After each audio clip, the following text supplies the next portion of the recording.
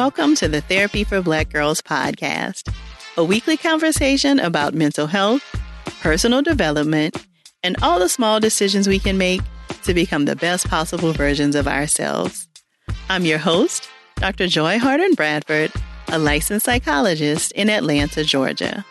For more information or to find a therapist in your area, visit our website at therapyforblackgirls.com. While I hope you love listening to and learning from the podcast, it is not meant to be a substitute for a relationship with a licensed mental health professional.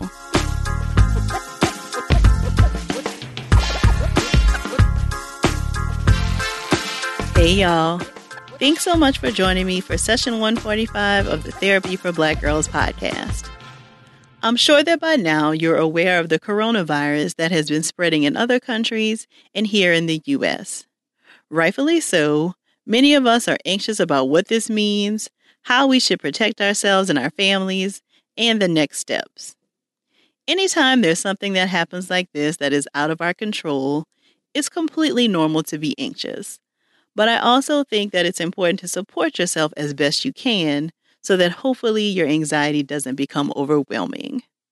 So today I want to share 7 tips that might help you to manage any anxiety that you might be feeling right now.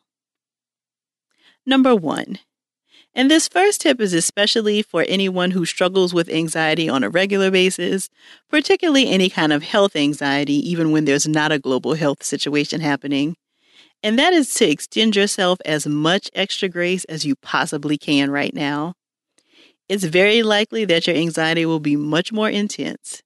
If you've worked with a therapist in the past, call on all of the skills that you've learned to take care of yourself right now. Number 2, limit your time on social media. Naturally, lots of what you'll be seeing on social media right now will be about the virus, and if this information is already triggering for you, then it's best to limit your exposure to this kind of news. You may want to consider muting certain words or unfollowing certain accounts so that you see fewer stories or posts about it. Tip number 3, read your news instead of watching it, and choose from reputable sources.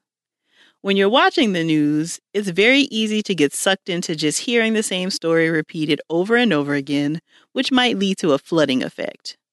Instead, try checking into reputable news sites maybe once or twice per day to get any news and updates you might need related to the virus. Tip number 4, actively engage your support system. Talk with those in your circles about your concerns. Create spaces where y'all can share your fears and concerns. If you have a therapist, determine whether you might need to schedule another appointment, or might this be the time where you decide to reach out for that type of support. Don't feel like you have to be alone with your worries. Tip number 5. One way to manage anxiety when we feel like we're out of control is to do the things that actually are in our control. And in this case, that is practicing good hygiene and encouraging others in your life to do so.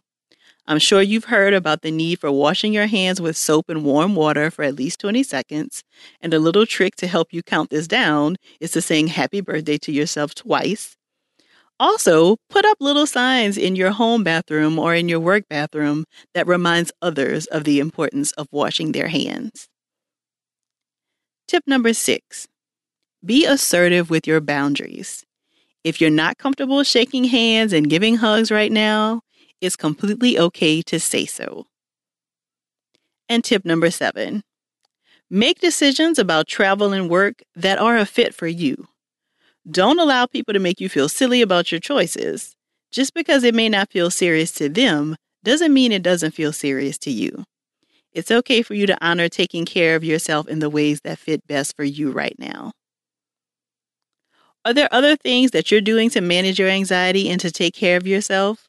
Please share it with us on social media using the hashtag TBGInSession. And don't forget to share this episode with 2 people in your circle who might also need to hear it. If you're searching for a therapist in your area, be sure to check out our therapist directory at therapyforblackgirls.com/directory.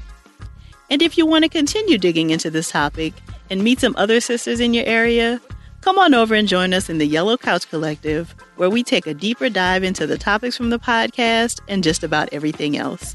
You can join us at therapyforblackgirls.com/YCC. Thank y'all so much for joining me again this week.